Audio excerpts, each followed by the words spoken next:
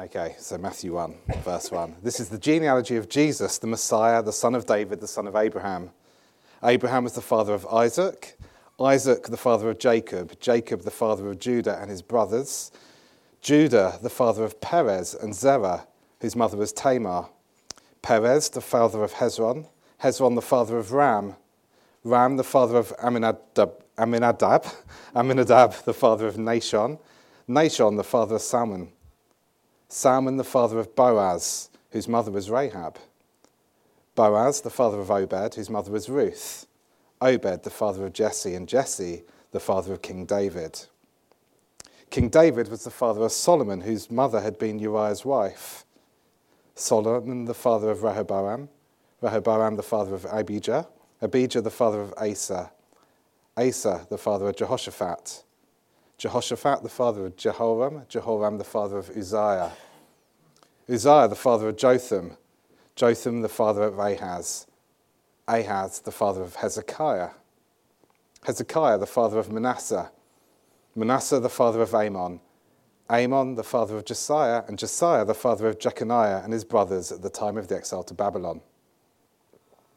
After the exile to Babylon, Jeconiah was the father of Shealtiel, Shealtiel the father of Zerubbabel, Zerubbabel the father of Abihud, Abihud the father of Eliakim, Eliakim the father of Azor, Azor the father of Zadok, Zadok the father of Achim, Achim the father of Elihud, Elihud the father of Eleazar, Eleazar the father of Mathan, Mathan the father of Jacob, and Jacob the father of Joseph, the husband of Mary, and Mary was the mother of Jesus, who is called the Messiah. Thus there were 14 generations in all from Abraham to David, 14 from David to the exile to Babylon, and 14 from the exile to the Messiah. This is how the birth of Jesus the Messiah came about. His mother Mary was pledged to be married to Joseph, but before they came together, she was found to be pregnant through the Holy Spirit. Because Joseph, her husband, was faithful to the law and yet did not want to expose her to public disgrace, he had in mind to divorce her quietly.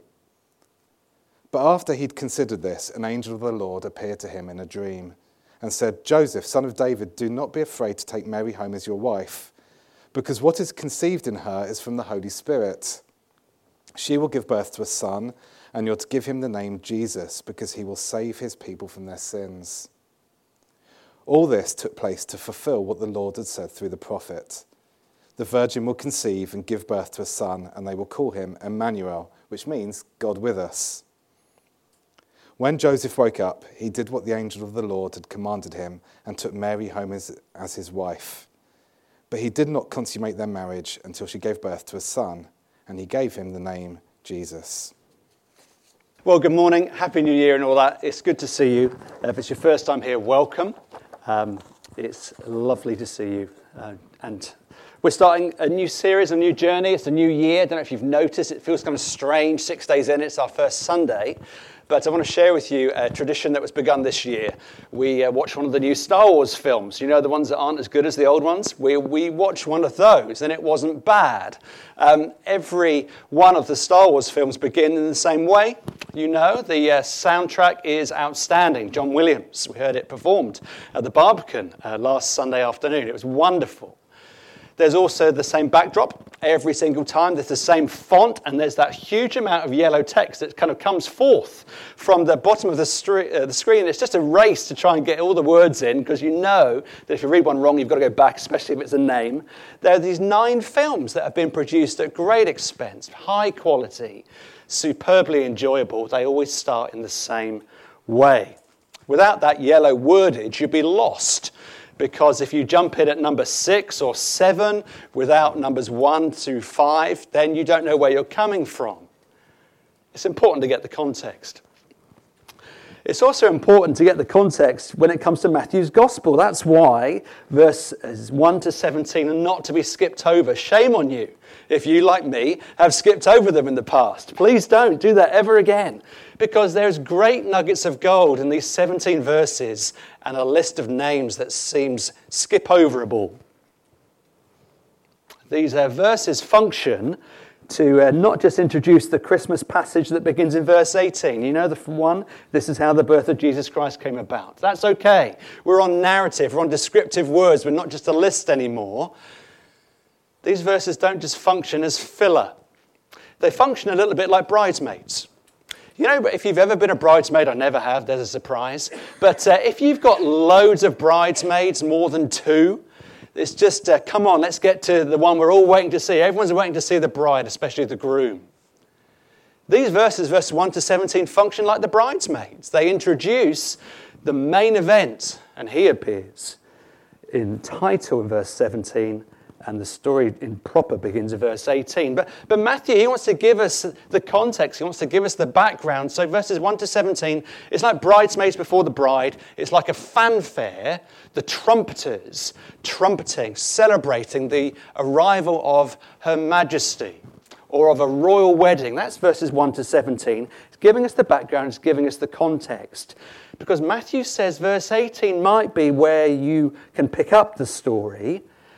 Now the birth of Jesus Christ happened this way. But verses 1 to 17 are not filler. It's not a waste of time. It's like trumpeters heralding the king's arrival. And that's why it's so important to hear the king's arrival and to see where Matthew's story fits into the great story, into the whole story of God's story and God's dealing with the world. In this genealogy, there is gold. I want to show you 3 nuggets. God takes his time breaking into history. But he does that, point number 2 when we get there, to give us spiritual rest. And in so doing, he destroys all the distinctions and categories that the world holds so dear. That's what we can learn from this genealogy. It's not just filler, it's here for a reason. Let's look at the first one. God takes his time breaking into history. Look at verse 1. It does not say once upon a time, because it's not a made-up story. It's a story in history. It doesn't say in a galaxy long, long ago. It doesn't say that either, because it's true. Matthew wants to ground the story of Jesus in the history of God's people that he's got in mind, the Israelites. And he says, these are the generations, verse 1, of Jesus Christ, the son of David, the great king of the Old Testament, the son of Abraham, one of the great patriarchs of the Old Testament. And right away, Matthew is reminding us of something as he's writing in about AD 65 with Jewish people in his mind's eye who would know their Old Testament, and he immediately makes these 2 connections to King David and to Father Abraham. And they would be their Google Drive in their memory banks would be whirring to say, oh yes, David, 2 Samuel 7. God made a promise that an heir of David would always sit on David's throne on into the future. Oh yeah, Genesis 15, when God spoke to Abraham, Father Abraham, you have so many descendants, there'll be more than the stars in the sky and the sand on the seashore. You're going to have so many children, and from you will come kings, and kings will sit on the throne of David. But by the time we get to verse 18 and we're introduced to Mary, 2,000 years have been concertinaed, have been collapsed into this genealogy.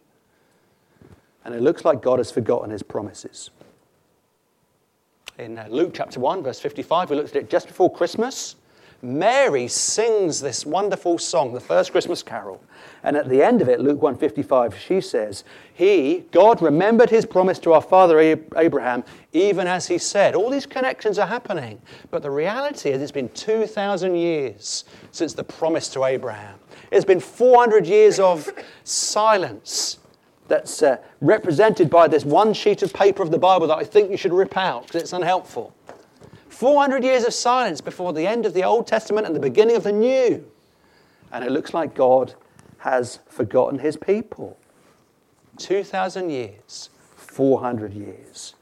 And yet Matthew says with the first 2 words of sentence 1, this is a new beginning. This is a new beginning. The actual words are the book of Genesis, Biblos Genesis. And again, if you're a Jewish person, you're going back to Genesis in your mind's eye. And you're thinking, those were the words used in Genesis. And now Matthew is saying there's a new Genesis, there's a new beginning. And it's about God's dealing with his people. No surprises here. As a throwaway comment, this genealogy that we want to skip over and get to the good stuff It teaches us a profound lesson that God takes his time breaking into history. God takes his time, 2,000 years. He could have done it just like that, with a click of his fingers, but he chose not to. He chose to do it through the lives of ordinary, broken, sinful people like you and me. Some of these names you've heard of, some of them you haven't. But look at sentence number 2. Isaac, the father of Jacob, and then it says Jacob, the father of Judah. We looked at this last term. Do you remember the story of Jacob? The wheeler dealer, the Arthur Daley of the Old Testament, who tricked his father, who dressed himself up in animal skin and tricked his blind dad in his old age. He's crafty. And he did something so wrong that he had to run for his life. He had to run away from Esau, who was after him. He fractured his family, ripped it apart. But when he was on the run, running for his life, he met Rachel. And Rachel, through that union, came the Messiah. As a throwaway comment, the genealogy shows God takes his time breaking into history, and he does it in the lives of broken people like you and me, sinful people, rebellious people like you and me. Our sin always has big consequences. But even through our sin and rebellion, look at the book of Ruth. God is sovereign over all, and he takes time breaking into history. And at the start of a new year, we don't know what it will bring. We can look back on God's faithfulness in the past, even through tears, but we don't know what the new year will bring. Don't be tempted to measure God's dealings in your time frame. God has his own agenda. God has his own purposes to make you more like his son. But don't constrict God to our small time scales of 140 characters, or our New Year planner with hardly anything in it, or a week that seems like a month. God works on his own time scale. Sometimes we think it's far too slow for our agenda. We want it quicker. But God will not be rushed. And God's purposes are never a plan B.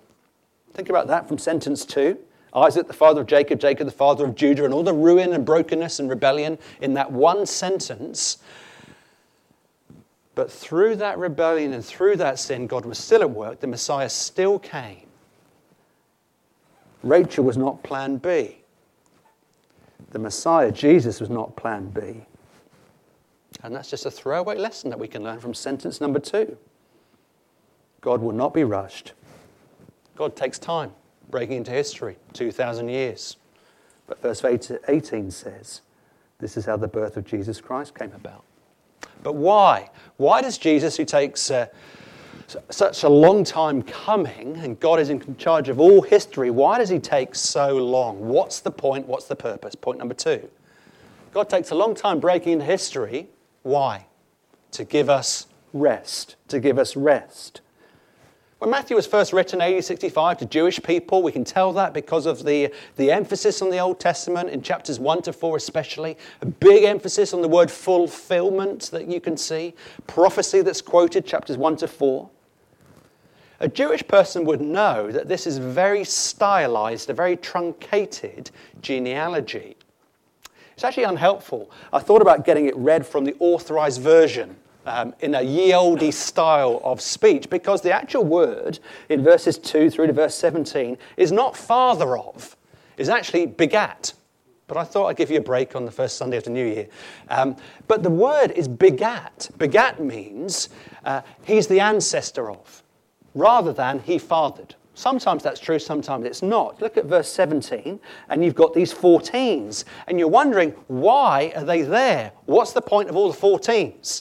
Because I thought 3 14s were 42 anyway.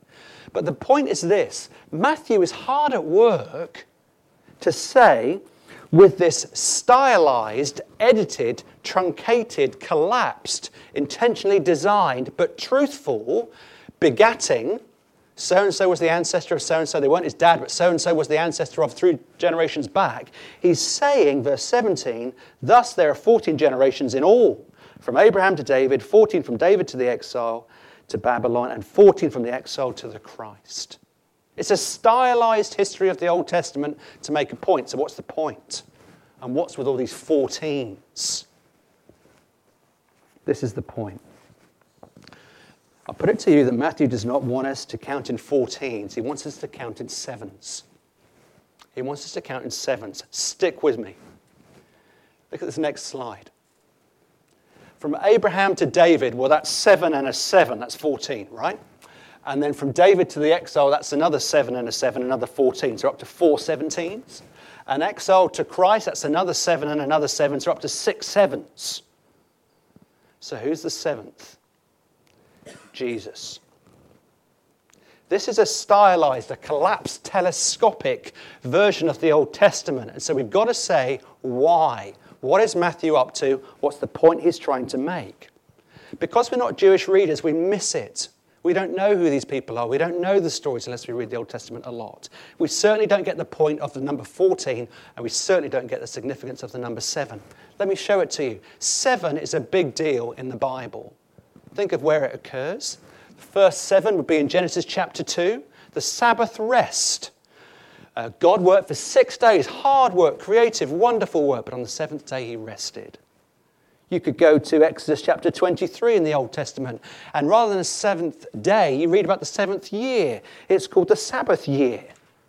After 6 years of hard work, on the 7th year, you would let the crops go to nothing. You would let the land recover. It's the 7th day and it's the 7th year. It's a period of rest and enjoyment. But then, in Leviticus chapter 25, it's not just 7th day year. There's the Sabbath generation. It's called the year of Jubilee. After 7 lots of 7, after 49 years, in the 50th year, you would have the year of Jubilee. It's a wonderful provision by God for his people. So that if you had to sell your land, which was so significant, if you lost your inheritance, if you lost your capital, there was a provision by God for his people for that to come back, for a fresh start. It's called the year of Jubilee. All your debts would be forgiven, your slaves would be freed, your family got the land back that you may have lost in the past 50 years. You got it all back. All debts are paid. The bank is happy with you. Well, they're never happy, but you know what I mean. The HMRC, they're never happy either. But every debt is written off. All your credit is now renewed. Everyone gets their slaves back and they go free. And the whole point of this significance of the number 7 in the Old Testament is to say, from Matthew's quill, there's a new beginning, verses 1 to 17. And God is doing something new, that there's going to be a new Sabbath rest. There's going to be a new year of Jubilee. There's a new beginning. But all those 7s in the Old Testament, they just pointed forward to something. And they pointed forward to someone whose name is Jesus. Spiritual rest that all the other provisions point to. That's what Hebrews chapter 4 says, a bit later on, that we looked at the beginning of last year. God in his kindness through his Son Jesus will put an end to our strivings, an end to our search for significance by sending a rescuer whose name is Jesus. And he provides for us Sabbath rest, not 1 day in 7. That's just a pointer to eternal rest of knowing our sins forgiven. That's what the gospel is about, this deep spiritual rest that all these Jewish customs and provisions point to. A day, a year, a jubilee. Every 50 years. The 50-year Jubilee was so radical, some Jews didn't even want to practice it. You can see why. Because they want to keep others under their boot. But it's there in the Bible. I have a PhD in sleep. I don't have a PhD in much, but I have a PhD in sleep. I'm brilliant at it. I'm an expert. All I need is to go horizontal and then it's game over until the Lord returns or Joe wakes me up. Scientists say to you that actually there's just a certain amount of sleep that you need. It's not an amount of time. It's about quality and depth. It's called REM sleep, a great name for a band. It's called REM sleep, rapid eye movement. When you have REM sleep, rapid eye movement sleep, you have a couple of hours, you're dead to the world, and then you're new for the next day. The gospel claims that Jesus gives you, spiritually speaking, REM sleep. An end to your striving, an end to your uncertainty, an end to your pretense. And it's mentioned at the beginning of Matthew's gospel. It's one of these little nuggets that's in this genealogy that we just want to skip over, but there's gold here. God takes his time breaking into history, and he does it to provide rest for us. I mean, let's be honest, we look out at the new year and we think, what will we achieve? Who will we become? What mistakes will we make? But we're very shackled to the year that's gone and all the years before. We're very good at wearing masks. We're very good at pretending. And the gospel comes like a nuclear missile and it shatters all that pretense. It's not your works that are going to make God sit up and say you're such a great person. But you can rest in the gospel that says it's not on what you've done, it's what Jesus has achieved. And God is completely satisfied in what his Son achieved at the cross. You can rest in Jesus' work, or you can keep on striving and sweating and looking for the approval of other people and looking ultimately for God's approval. Or you can accept the forgiveness of his Son, and then you'll know deep spiritual rest. Rest from your hiding. Rest from your striving and efforts to think that God will be pleased with you if you work hard. Rest from your hiding because you know the guilt of last year and even this last week, that you're a rebel. Rest from trying to prove yourself. Rest from trying to show the world and show God how great a person you are, that you're okay. You can let the mask slip when you realize that you're a rebel that needs rescuing. And that's what Jesus Christ is here for. 14, 14, 14. Or 777777, and then Jesus, the rest of God. And how on earth is Jesus the rest of God? Look at sentence 21. Because God's rest will be provided by Jesus Christ, his Son. And what will he do? He will save his people from their sins. That's why there's eternal rest possible. Because of the cross. The birth of this baby at Christmas who would die on the first Easter, so to speak. And he would save his people from their sins. No one else can, nothing else can. And all this goodness is in this genealogy that we just want to skip over.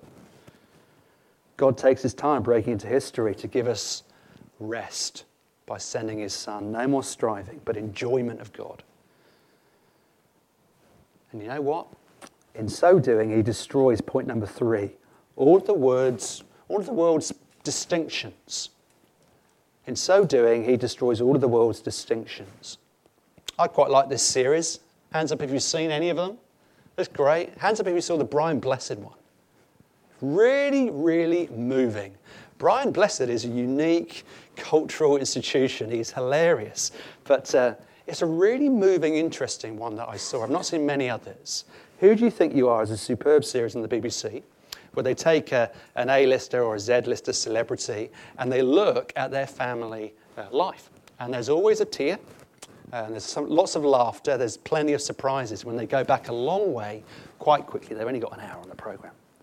There's always a skeleton in the closet as the genealogy unfolds a few generations back. It's always moving. I commend it to you. If it's important now, just spend a moment or two thinking what and how important your genealogy was back then in the life of Jesus and even further back.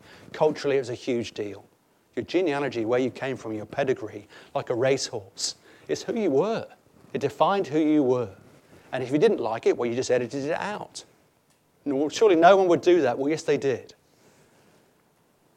Herod the Great, who we'll meet very soon in the story of Jesus, he didn't like his genealogy. He came from the wrong side of the tracks. Part of his family life were actually from Edom, the Edomites. And they were bad news. So what did he do? He just wiped them out. He just edited his genealogy. He didn't want to be part of that family anymore. He didn't want that skeleton to come out of the closet, so he just got rid of them. Your genealogy was your family. They were the people that brought you honor. The genealogy was the people that came before you. They were the bridesmaids. They were the trumpeters. And you're the latest, the last person in the family tree. And therefore, look at some amazement. Martin mentioned it to the kids very helpfully. Look who's in the family tree of King Jesus. Look at how he breaks the world's distinctions. There are 3 groups here. There's the women. There's the Gentiles, there's the lawbreakers. Look at the first group, look at the women. There are 5. Look at verse 3, we meet Tamar. Look at verse 5, we meet Rahab and Ruth. Look at verse 6, we meet Bathsheba. She's not mentioned, but she's the one who was Uriah's wife. And then there's Mary. 5 women. 5 women in the genealogy of the King of the universe. Now we're in the 21st century, so we think big deal, quite right. Why aren't there more? It was a huge deal in the first century. Women had no rights. They were looked over, they were maligned, they were abused. And yet Jesus, through the pen of Matthew, has the audacity to say, I am proud of the women in my family line. And I want them written in perpetuity. I want no one to forget them. The Messiah, the King of the whole universe, when he came, he changed the status of women forever. No longer were they maligned. No longer were they overlooked. No longer were they to be abused in any way. They were to be honoured. They were to be treasured. And that begins in chapter 1. There's a pretty shady history to some of these ladies, but I own them by name. And I want them remembered on into the future. I love women like Tamar, like Rahab, like Ruth. I love Uriah's wife Bathsheba, and I love Mary. These women in the genealogy are hugely significant because God is not ashamed of them. He wants to honour them and elevate them. But so too are the Gentiles. Look at these Gentiles. Now, this is written to Jewish people, AD 65. Matthew's got this Jewish people in his mind's eye, and yet there's a load of Gentiles in this family tree, and that would have been awful for a Jewish person who would cross the road to avoid a Gentile, who would not walk on the safe part of the pavement, who would certainly not share a meal with a Gentile. They are filthy dogs. There's no way I'm going to go near them. If they came near me as a Jewish person, they would make me ritually unclean. I couldn't go to temple anymore. And yet here in the midst of the genealogy, the King of the Jews, the great-great-grandson of David, the King of the universe, Jesus Christ, who do we meet? We meet Rahab. Remember Rahab, this Canaanite? She helped the spies at Jericho. Remember Ruth? Every time Ruth is mentioned in the book of Ruth, it's normally Ruth the Moabitess, lest we forget, since last time. She was born on the wrong side of the Jordan. So let's not forget where she came from. And here's the same point. God loves the women. And God loves Gentiles as much as he does Jews if they have faith in Jesus. It's not about your pedigree. It's who you have faith in. It doesn't matter where you were born. It's who you have faith in. Do you know Jesus personally? God loves the women. God loves the Gentiles. And God loves the lawbreakers. Where's that? Look at the genealogy again. This is the main thing that especially more liberal scholars struggle with significantly. They struggle when they get to verse 3. Do you know who Tamar is, verse 3? Judah and Tamar had children, and the Messiah comes through that union. But the issue was, if you look closely, was that's in an incestuous relationship. That family's gone very, very wrong. But Matthew is not ashamed of it. And so he writes it, verse 3, no airbrushing here, no Tipp-Ex wasn't invented. Here is Matthew saying, these are people that God knows and owns and loves. Look at Rahab. Rahab was not only the spy helper of Jericho, she was a prostitute, and God puts her right in the genealogy. Remember Uriah's wife, verse 6? That's a slam at David. David took her for himself. Murder was committed, great deceit, all because his passions got out of whack. Every one of these women, according to the Old Testament, Deuteronomy 23, is unclean. They were ritually unclean. They couldn't worship God. They would be unfit for worship. But they had faith in the God of the Bible, that one would come and would save them from their sins. And that's why they're in the genealogy of the King of the universe. So what? 3 nuggets. God takes his time breaking into history. He does it to give us rest. And in so doing, he breaks all the world's categories. What a train wreck of a family. Talk about dysfunctional, verses 1 to 17. Women in here, they shouldn't be there. Gentiles, they shouldn't be there either. This is a Jewish family. Lawbreakers, they've got no place in God's family. And Matthew says, no. This is exactly the people that God loves. The application, friends, is this. It does not matter who you are. It does not matter what you've done. It doesn't matter what you will do in the year to come if God spares you. Don't care who you are. Don't care what shame there is in your past. In this family tree, there's incest, there's adultery, there's prostitution, there's pagan worship. And that's just the highlights. And Jesus says, these are the people that I love. It's these people that I'm proud of. And I'm not just proud of you. You're going to have an honored place in my family tree.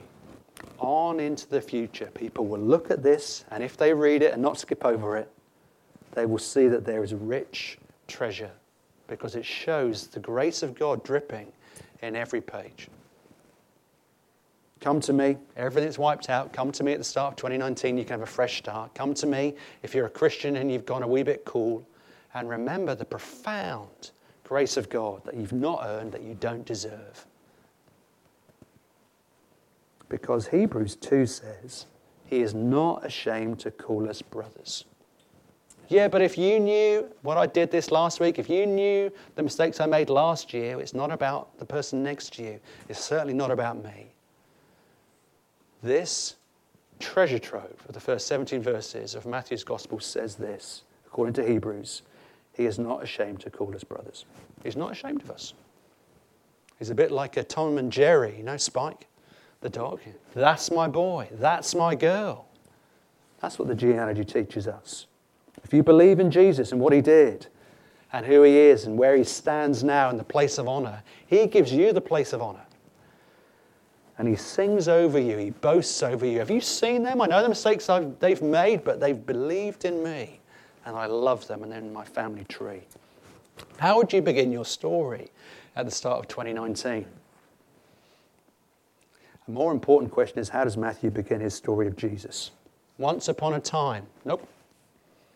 In a galaxy far, far away. Nope. He begins by saying Christ the Saviour is born. This is the genealogy of Jesus, who is the Christ. Let's pray.